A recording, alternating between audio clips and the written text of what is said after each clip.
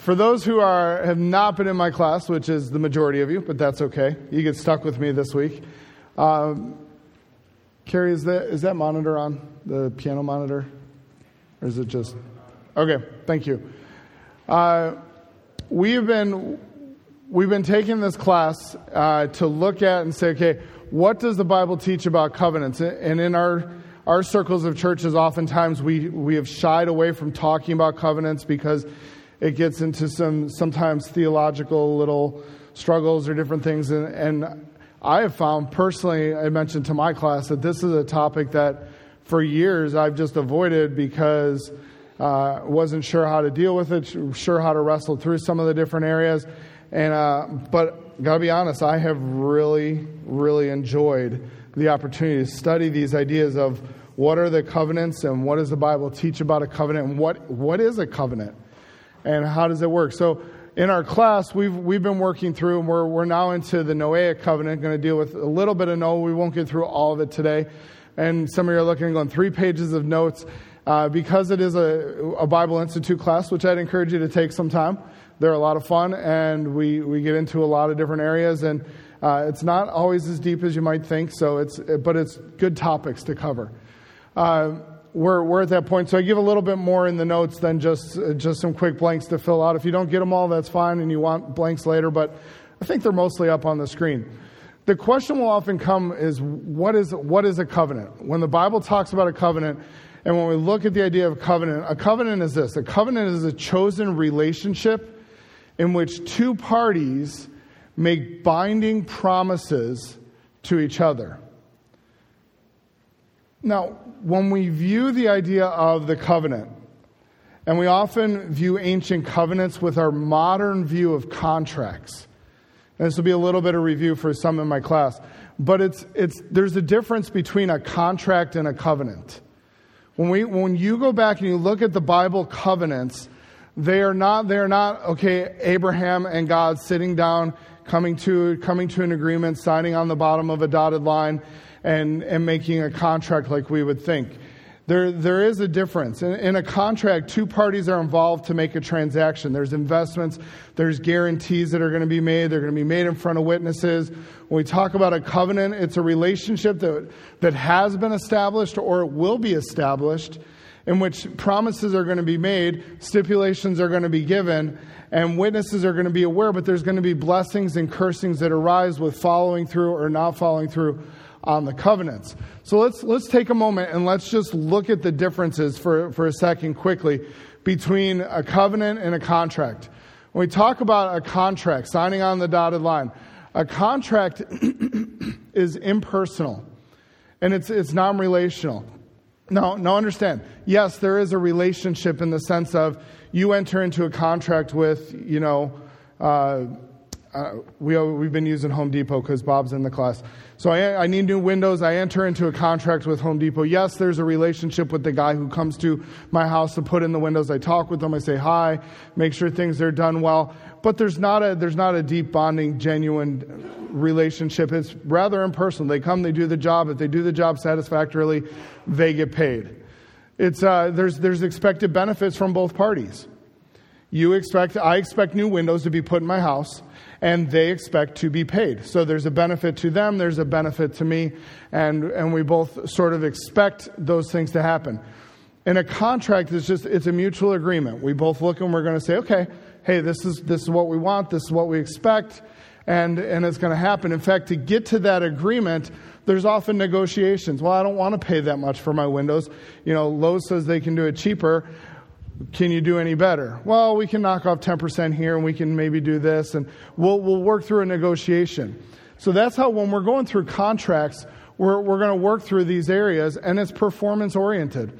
If they don't do a good job, I'm not going to pay them until it's done to my satisfaction. And if I don't pay them and they've done a satisfactory job, they're going to come after me and expect payment from me because that's my responsibility. And there's often a specified termination point. This is going to be when it is done by, you're going to do the job, you're going to have it accomplished by this, or we're going to come into, you're going to pay off this car loan by this date, this contract you enter into with the bank for your house, that in 30 years you're going to pay this off, or 20, or whatever your mortgage is. But there is an end to that negotiation, to that contract that you make. So when we look at Bible covenants, we don't want to come with that modern concept, because that is not how covenants were intended or made during biblical times. In fact, when we look at the idea of covenants, going down the right hand of that table there, a covenant is very much relationship based. There is either a relationship that has already been established, or through a treaty or a pact that is made between maybe nations or governing agents. There's a relationship that is built. It is expected that this relationship will be from both parties. Not that it's going to be impersonal, but rather there is a personal dynamic to it. When Jacob and Joseph make a covenant with each other, there is a personal relationship. When God makes a covenant with Abraham, it's not that I'm going to stand far off, Abraham, and just do my thing, or you're just going to do your thing, but there is a relationship between God and his people, or between both parties. It is expected that there is mutual benefit and mutual building up in the party. The stronger party in biblical covenants often initiates the covenant. It's not the weaker party or the lesser party coming and saying, this is what I want, this is what I expect. But oftentimes, especially when we look at the major biblical covenants between Noah and Abraham and David and Moses and the new covenant in scriptures, it's not us going, or those men going to God and saying, God, this is what we expect or we want from you. It is God, the stronger party, coming to them and saying, this is what I'm going to do for you. So God, the stronger party, initiates the movement. We talked about there's two different in the Bible, Bible times, the ancient Near East.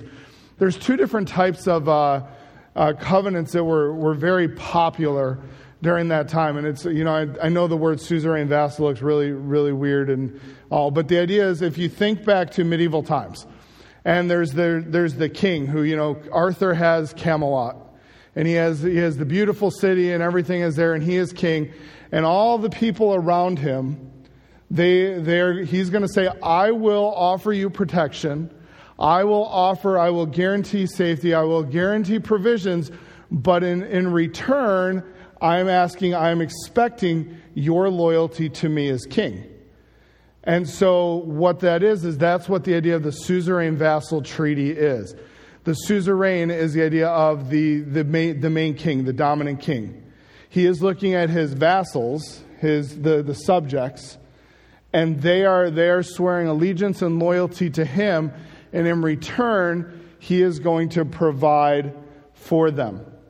It is when we look at the Old Testament covenants, the Mosaic covenant, the law, the book of Deuteronomy actually lays itself out very similar to old biblical styles of what's called the suzerain vassal treaty, where God looks and says to the people of Israel, this is what I will do. There will be blessings. There will be good things that will happen. There will be prosperity in the land. There will be all these things. But in return, I expect from you loyalty. I expect obedience. I expect you to follow the law. And so he establishes that treaty, that covenant with the people. The other one is the idea of the land grant. It is the king who is looking, or the powerful, the sovereign entity.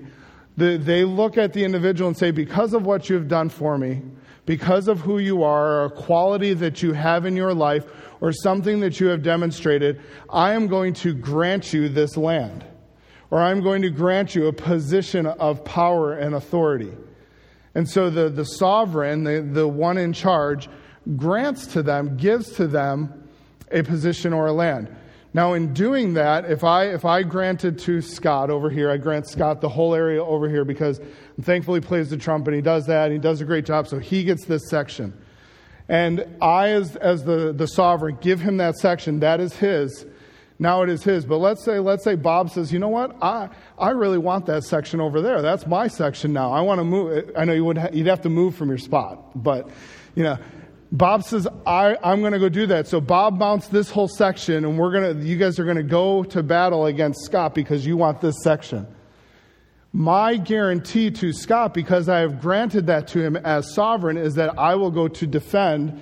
I will protect him from you because I have given him this land, and I will guarantee that to the degree that I can. And so the one in charge guarantees and provides the safety and the protection. The Noahic covenant, when we look at that a little bit today, is that type of grant. God is going to look at Noah, and based on what he's going to do, and based on humanity, he's going to grant to Noah a position, an ability to go through, and provide protection for him. So the stronger party initiates in the covenant. It is a gift, and it's often person-oriented.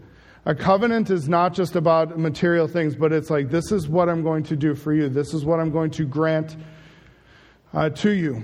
And it's very much loyalty-oriented. Whether it's the subject or the sovereign. Both are going to have positions of loyalty, which we'll talk about in a second here. And it's often for an indeterminate amount of time. It's not, the Mosaic covenant didn't start, and Moses looked and goes, okay, guys, just so you know, everybody in Israel, this is a 30-year agreement with God. If we do this for 30 years, then we're going to be good. But rather, it was they expected, and they continued on. And the only time that changes is if there's a change in, we understand God is going to change some things, where we're not under the Mosaic law anymore, but we're under the new covenant and the grace of God that occurs. But you enter into a covenant. Abraham enters into a covenant. Noah enters in. Moses enters in for an indeterminate. They're looking in response to God and saying, we're gonna enter into this. In a contract, relationship is somewhat secondary. But in a covenant, relationship is primary. So when you go to understanding the biblical covenants and you're reading through the covenants of the Bible, understand that the driving force is God in a relationship with people, in a relationship with mankind. There are similarities. We understand that between contract and covenant, there's two parties, there's an agreement, there's often obligations, but they go through that. A contract really is, when you look at relationship and contract, a contract is you have a relationship for the sake of obligations. You're fulfilling those obligations. That's why we have the contract. But in a covenant you have obligations for the sake of your relationships.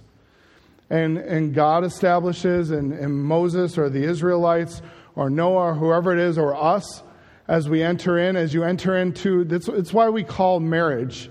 Marriage is not a contract between a husband and a wife. Sadly, it's becoming that in an American society.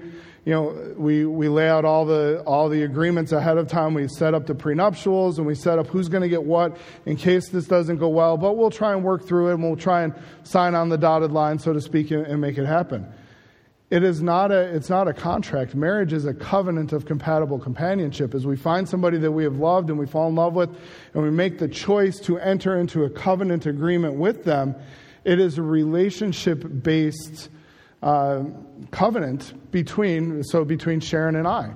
We make that agreement. It's not okay, I don't like you didn't hold up to your stipulations, so therefore I exit stage right.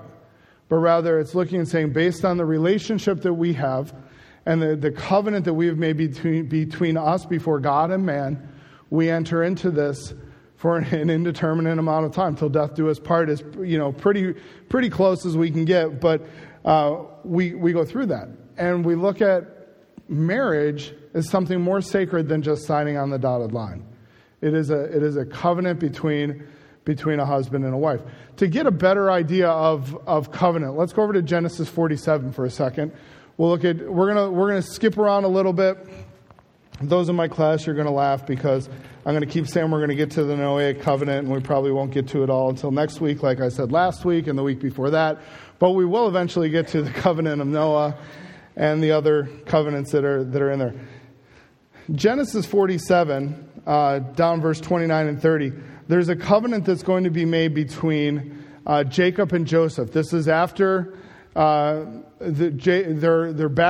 in Egypt, and Jacob is passing, and he's going to talk to Joseph, and he's going to ask Joseph to do something that, to us, you sort of have to not read between the lines, but understand a little historical context. It says, "At the time drew nigh that Israel must die." That's Jacob.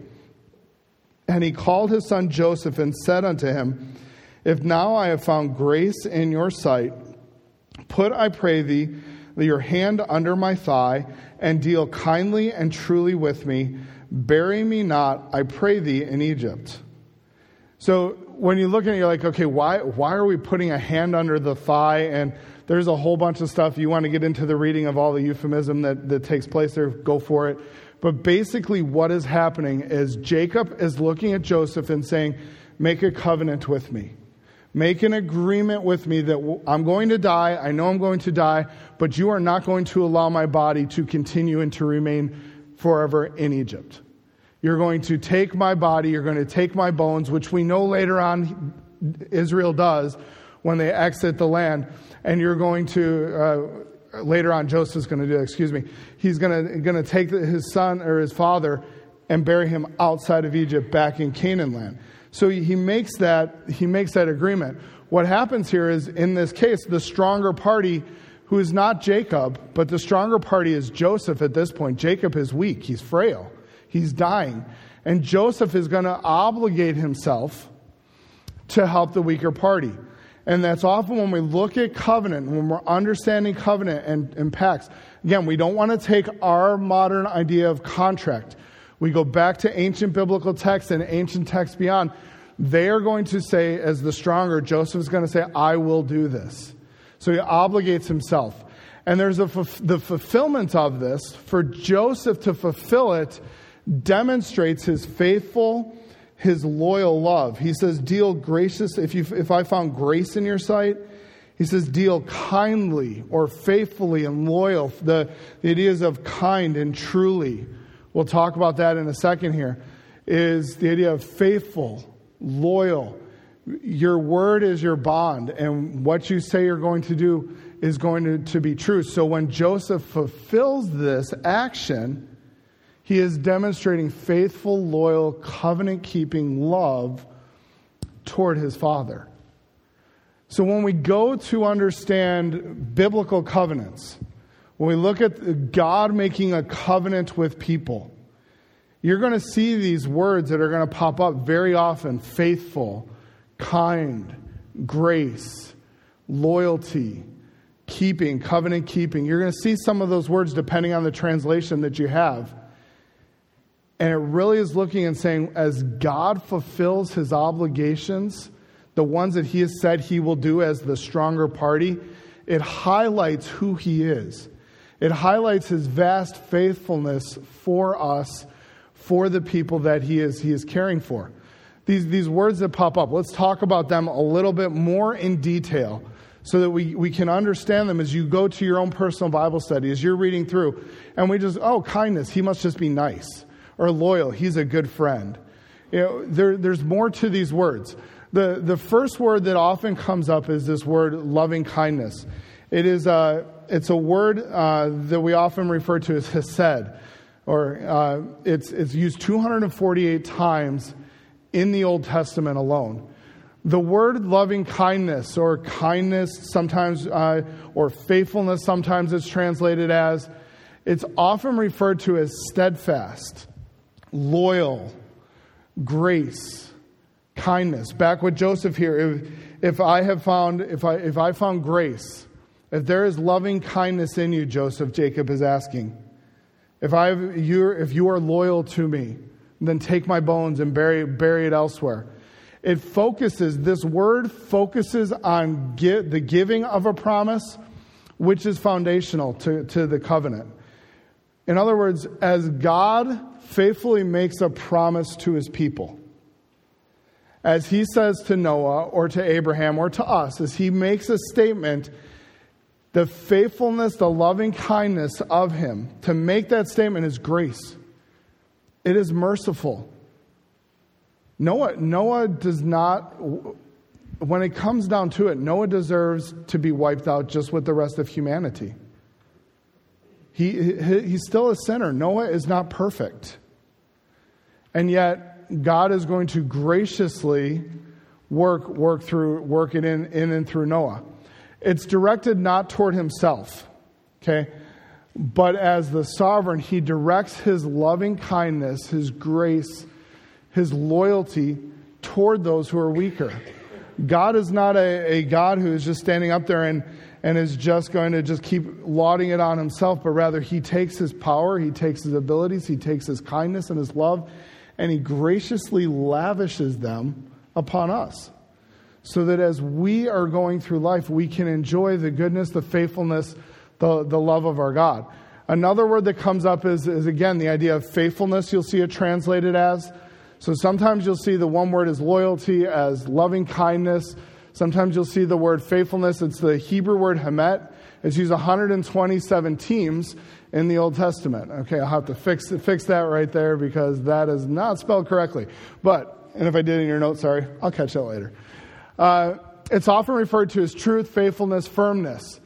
What's interesting is it focuses on the reliability of God. When it says that that God is true, or if you're going to, in Joseph, if you're going to deal truly with me, it's not just that he is truth, he doesn't tell a lie, or it's not just that God is truth. We can quickly jump to that. But it celebrates the fact that he made a covenant and that he fulfills, that he will fulfill those obligations. Go over to Exodus 34 for a second. Exodus 34, Moses is they're in the process of, he's going to be getting the covenant from God, the Ten Commandments, the law. And part of what he wants sort of a guarantee is like, well, God, how do we know, who are you? And how do we know this is going to be happening? And we're going to see that God is he's going to say, hey, I'm going to make a covenant with you. But in 34 verse 10, he says, God is going to say, behold, I make a covenant. Before all thy people, I will do marvels. And he goes on. But look what's before. Moses asks, can I see you? Can I see? And he says, no one's going to be able to look at me, basically. We know that. And he says, but you stand behind this rock. I'm going to pass by. And he's going to talk to him. In verse 6, and the Lord passed by before him and proclaimed, the Lord. It's actually the only time in the Hebrew right there that Jehovah is back to back for emphasis. This is Jehovah. The Lord God, merciful and gracious, long-suffering, and abundant in goodness and truth. The word truth here is not just this idea that, okay, he cannot tell a lie. God is more than just little George Washington. Okay? It is the idea that what he says is guaranteed. That when he makes a promise, that when he makes a covenant with people, it is guaranteed, not because he's just so great he can get it done, but because he is sovereign, because he is God. When he makes a statement, that statement will be fulfilled. That promise that is there is guaranteed by the God of the universe. And so this word, it focuses on that. In fact, go to Psalm 117, shortest psalm in the Bible. And you will notice these words are just, when you're reading through the Old Testament especially, you're going to see that these ideas of faithful, true, loyal, the covenant aspect, the covenant-keeping God who he is, you're going to see them scattered all over because Israel is understanding in a covenant dynamic that he is the God who is going to keep his promises. Psalm 117, the psalmist in the shortest psalm says, praise the Lord, all you nations. Praise him, all you people. Why should we praise? Why should they be giving God glory? For his merciful kindness, that's his hesed, the first word we looked at, is great toward us. And his emet, his truth of the Lord, endures forever. Why does the psalmist say that there should be praise to God? Because as he looks in the history of Israel, as he understands this concept of covenant, that God has entered into relationships with his people, and he has said that he will do things, and he has made promises and guarantees because he is faithful and loyal and he is true, that what he says is guaranteed. They look and say, we need to praise God because of his loving kindness, because of his faithfulness, because of his loyalty to his people. To the people he has entered into a covenant with. So put all of that we've talked about together. As the sovereign who says, I will give this to you, he says, I will guarantee it because I am true. What I say will happen. And I am faithful and I am loyal. And as the sovereign king, as he looks and he says, if you do this, I guarantee that this will happen. If you confess your sins, I guarantee that I am faithful and I am just to forgive you of your sins and to cleanse you from all unrighteousness.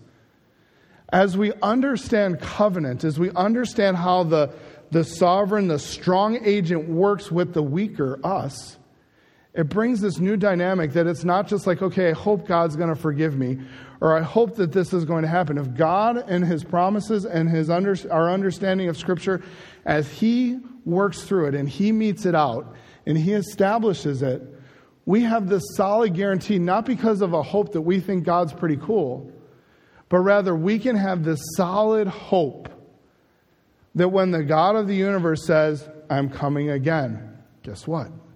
The guarantee is, I am coming again, because he is truth.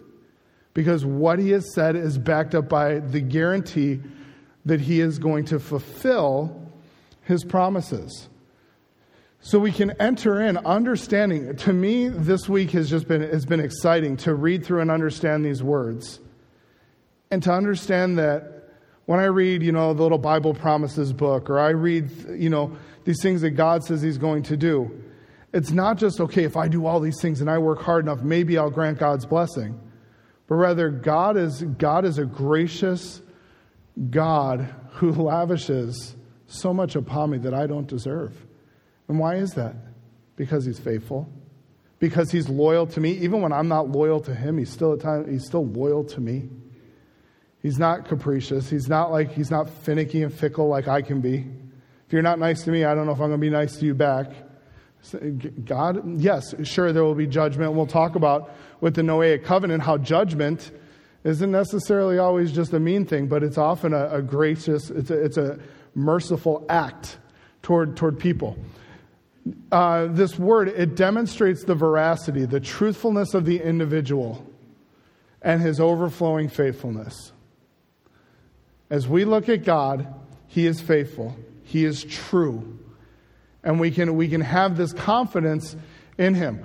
Other words that are often associated with covenant, we see them here in Exodus 34 as we were looking at them earlier. You're in 117, but there was mercy, grace, patience, forbearance, often is used. And those words, now I got to go through them all again. Sorry about that. Mercy and grace, patience.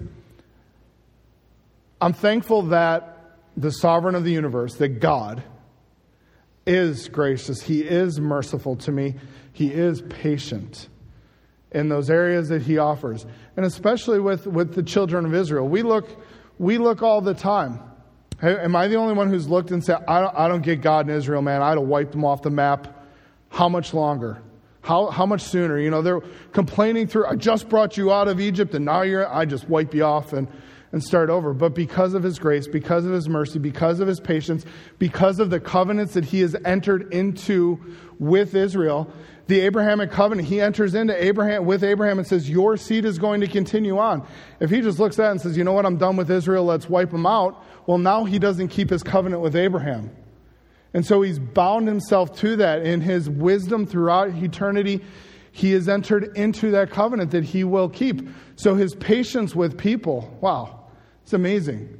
Even with us, as we enter into the relationship of salvation with Jesus Christ, the times we fail, and yet his patience because we've entered into a relationship with him. Christ is more about the relationship than just making sure all these little things are just perfect and in order. He knows that, he understands that we're going to fail. He wants a loyalty from us as he gives his loyalty to us. So summarizing covenant, as we move into the Noahic covenant for a few minutes. Covenant is about relationship. It is about a relationship that God, especially biblical covenant, God has entered into with his people. Covenant is guaranteed by the stronger party. I cannot guarantee that I am entering into heaven.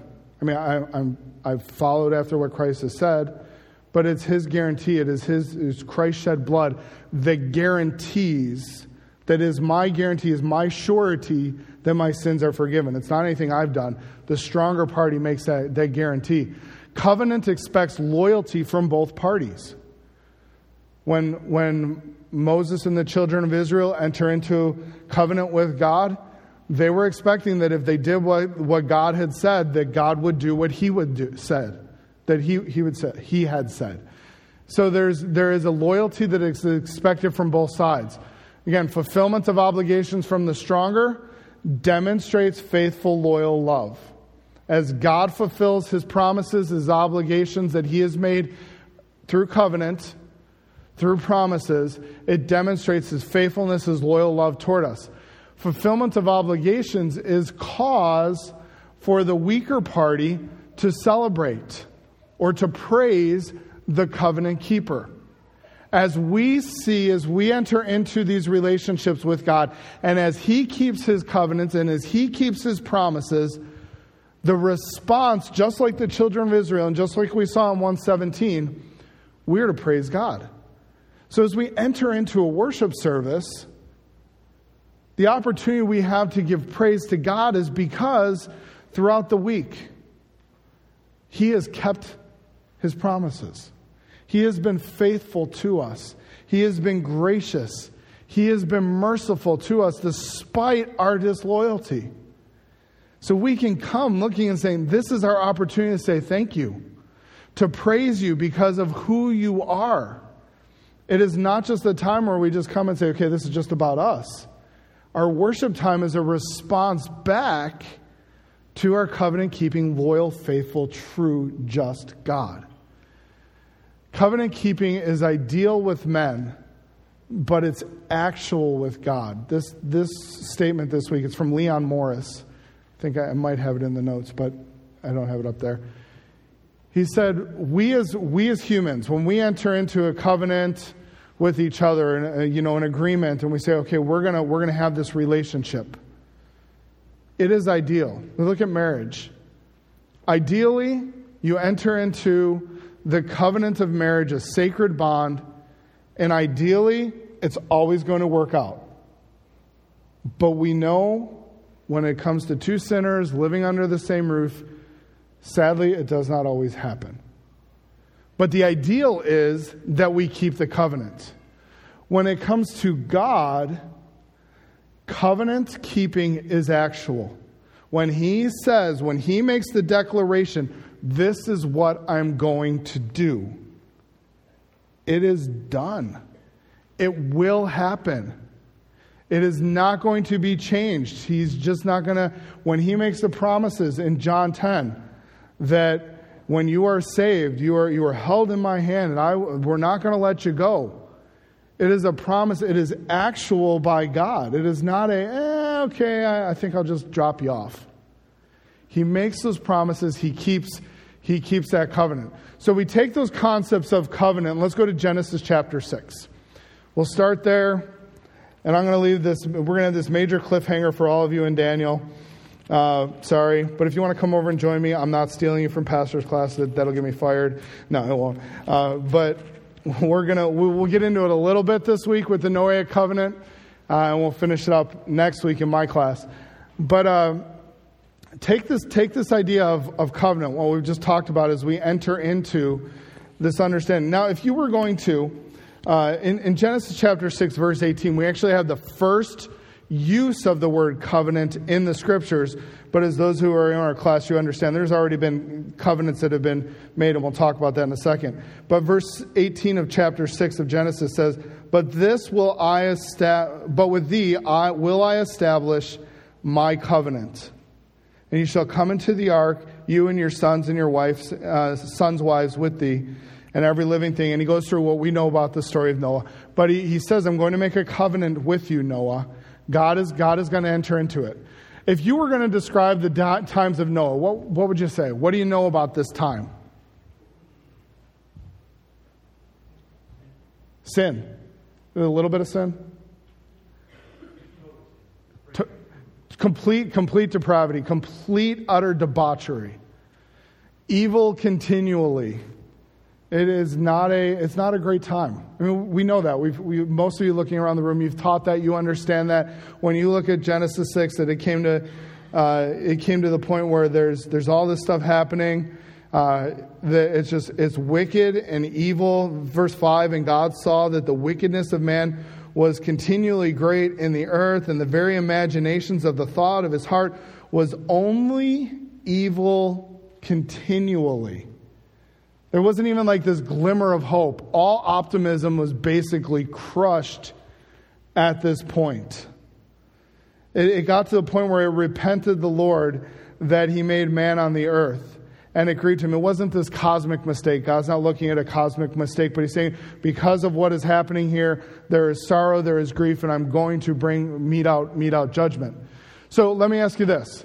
Which of the following words would you use to describe the flood? If you had to choose words there, what? Judgment? Yeah, it's one of those. It is. Now, we've often taught that the flood is just God's what? Judgment. And is it God's judgment? Absolutely. When we look dispensationally through the scriptures, as we understand that man fell, man began to be governed by their conscience, as man governing by their conscience was falling further and further away from God, and they weren't following after the God pricking and working in their inner heart, there was judgment that was going to come. That judgment was the flood. But the flood is all of that. The flood is destruction. The flood is judgment. But the flood is definitely grace. The flood is definitely God's mercy. The flood is definitely God's preservation. How does that work into it? Noah, we get to a point, remember in verse 8, he comes, but Noah found what? Grace in the eyes of the Lord.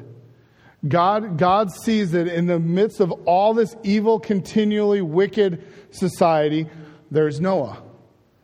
And he sparks God's eye. God looks and says, there are some. There's a few. There's 8 who are, even potentially just the 1 or 2 that are there. But the Noahic covenant was really instituted by God to preserve human beings from destruction. God understood, left to themselves, and what was happening. You look through the way that is happening. Genesis 5 is really interesting. We'll talk about it in a second. But it's basically like a death chart. Okay, they lived this long. We often look and say, okay, it's just a chronology of, how do we get from here to Moses? But think about the story of the Bible. Genesis 1, creation. 2, you're still in the creation mode. Genesis 3, you have the fall. Genesis 4, you have the first murder that's going to take place. Genesis 5, you have all these people dying. Genesis 6, God's going to destroy the world. It's a little depressing. It's a death chart that goes through Genesis 5, saying this person died, this person died. Death was something new in the world. It wasn't something that it was becoming more common, but in the narrative, the story of Scripture, we quickly move from Eden to death. And you leave mankind to themselves, they were going to utterly destroy themselves. And God, understanding that and understanding where they were at and had to turn it around, He uses the judgment of the flood and He turns it into grace.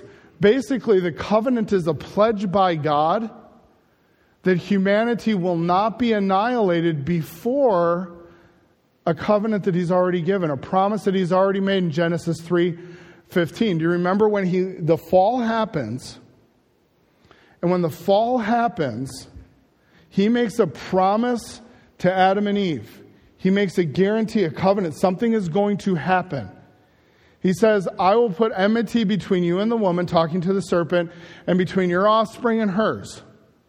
He will crush your head, and you shall bruise his heel.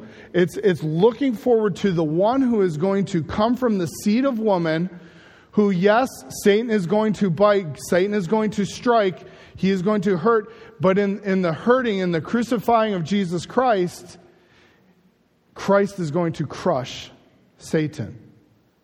That was a guarantee made by the covenant-keeping God back in Eden that says this will happen.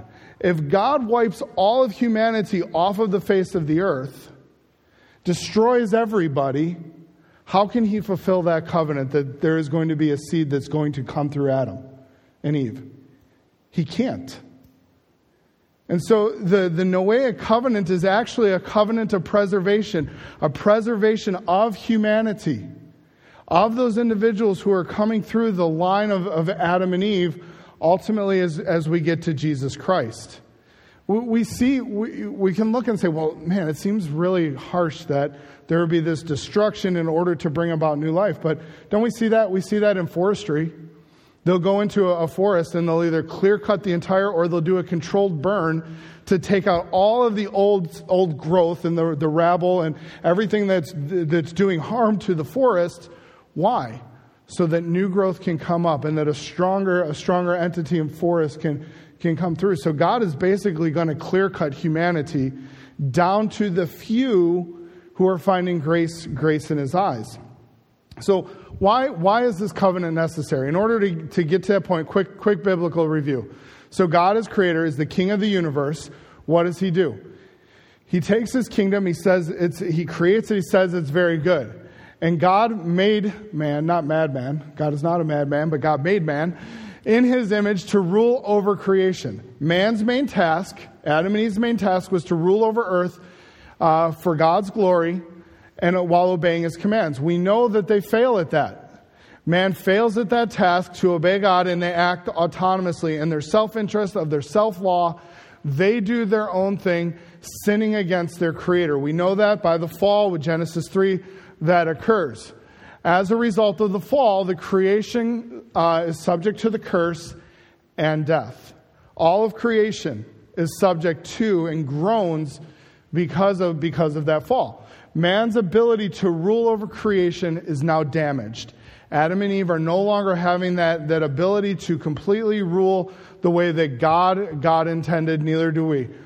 God promised, though, that coming seed of the woman who would reverse the curse and defeat the power behind the serpent, which was Satan.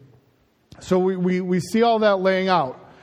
The world then is unraveled in sin and wrapped. Sin has basically wrapped its tentacles around humanity.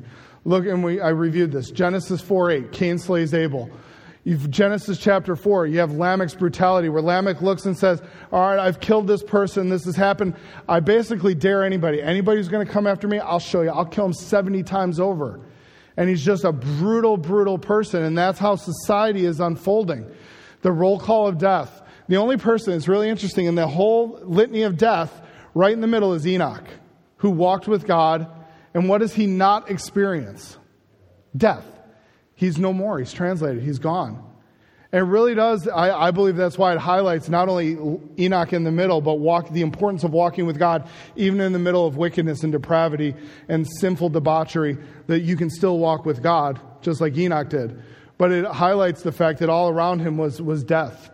In the middle of all of that, we get to Genesis 6, where every intention is only evil, and it is continually evil. God looks at all of this. He gets to the point he's going to basically destroy the world. So the Lord destroys the wicked. He destroys their world. I mean, it's his world, but the world that they have created, thinking they are so great and powerful and mighty. But he saves a remnant through the obedience of one man. And that's where we see Noah found grace in the eyes of the Lord. And Noah still had to be obedient. Noah still had to follow through. But God says, this is what I'm going to do for you, Noah. Because of the way that you have acted, the way that you have been. Now, it's an aspect in which Noah here is graciously living for God before he receives God's blessings. Not just because God blessed him is Noah faithful. Noah is faithful in the middle of wickedness, never thinking that he's going to get some great blessing from God. In fact, when you look at Noah, do you remember the verse 9? It says that he was righteous. Noah was a just or righteous man and perfect in his generations. Chapter 7, verse 1, and the Lord said to Noah, come out of the ark, for I have seen your righteousness before me in this generation. Like what one author put, he said that righteousness often has the idea of being willing to disadvantage themselves for the sake of others. And Noah did. I mean, he's creating this ark for his family, for others. He's willing to walk in a way to be righteous before God and others. He was considered blameless. That it's not a perfection, but he was growing toward maturity. Highlighting again, whether it's Enoch, whether it's Noah, in the midst of wickedness, we can live righteously. God's not calling us to perfection, but he is calling us to be continually growing before him. So the ark is built, and this catastrophic judgment of God is going to take place.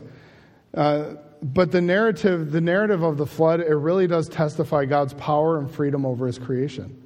God is in control. God understands what is going to happen. And it gets to the point where the catastrophic judgment could easily leave mankind thinking life was worthless to God. I don't know if I got those backward. No, that's okay. Life was worthless to God, but his covenant and his command show otherwise. I might have do I have another blank in there that I don't have on there? Yeah. Let me read to you. Missed that one. Sorry about that. The narrative of the flood testifies to God's power and freedom over his creation. It shows him to be a God who judges sin in deadly anger. God does not look lightly upon sin. He deals with it. The flood is not simply about the physical details, but also about the moral aspects of the world. It's cool to understand. I loved going to the ark. I love reading the details, the scientific aspects, the different dynamics of it. But don't go to the flood account and just say, this is just a scientific architectural treatise on how to build a really good boat that can survive a great storm. This is very much God dealing with the moral dynamic of the culture and how God deals with sin and how mankind, if righteous in the midst of wickedness, God blesses and God works. It brings us to, asking lots of questions. If you're reading through this text for the first time, is this the end of humanity? What's going to be happening? Can men pursue their lives immorally and enjoy the pleasures of this world with reckless abandon and face no consequences? Can we do that? Can we even do that now? As we look at the story, is this life final, or is it preparatory for something to come? We know a lot of those answers as we start wrapping our heads through them biblically. But when you're going through, is you put yourself in Noah's case and his family. You get off the ark. There's 8 of you and a bunch of animals. What's God going to do? Is this the end? I mean, if I step out of line, is he going to kill me again? Am I next on his hit list? Is he just, up there with the lightning rod waiting to zap me? And we can look and smile on this and go, well, we know God's not like that. But at the point when Noah steps off the ark with his family, they don't know. All they know is, wow, God just wiped out humanity. He just obliterated his creation. How do I know that he's not going to do that to me? How do I know that he really considers me righteous and that I have found grace in his eyes? What promise do I have, God, that you're not going to wipe my family out if I'm Noah? And God is going to take that opportunity and enter into a covenant with Noah. He's going to walk into the Noahic covenant, and he's going to demonstrate to Noah that, hey, Noah, life is valuable to me. Life is valuable to God. The Noahic covenant is going to highlight that. We're going to see that because he's going to deal with, if you take a human's life, your life is to be forfeited. If he looks and says, it is valuable to me. Why? Because you're made in my image. And he says mankind must protect life and not abuse life. And he lays that out, and the Noahic covenant becomes a promise and a guarantee of preservation. It is a guarantee by God that humanity is important. And even as we sit here today and we see the rainbows in the sky, knowing that this covenant is still for us, that God still holds your life, my life, valuable. That he still has care and concern, whether aging and elderly or young and vital, God holds life valuable. The covenants start to unfold that. Next week in our class, we're going to continue on with that. For those of you in Daniel, you can enjoy Daniel, and that'll be good.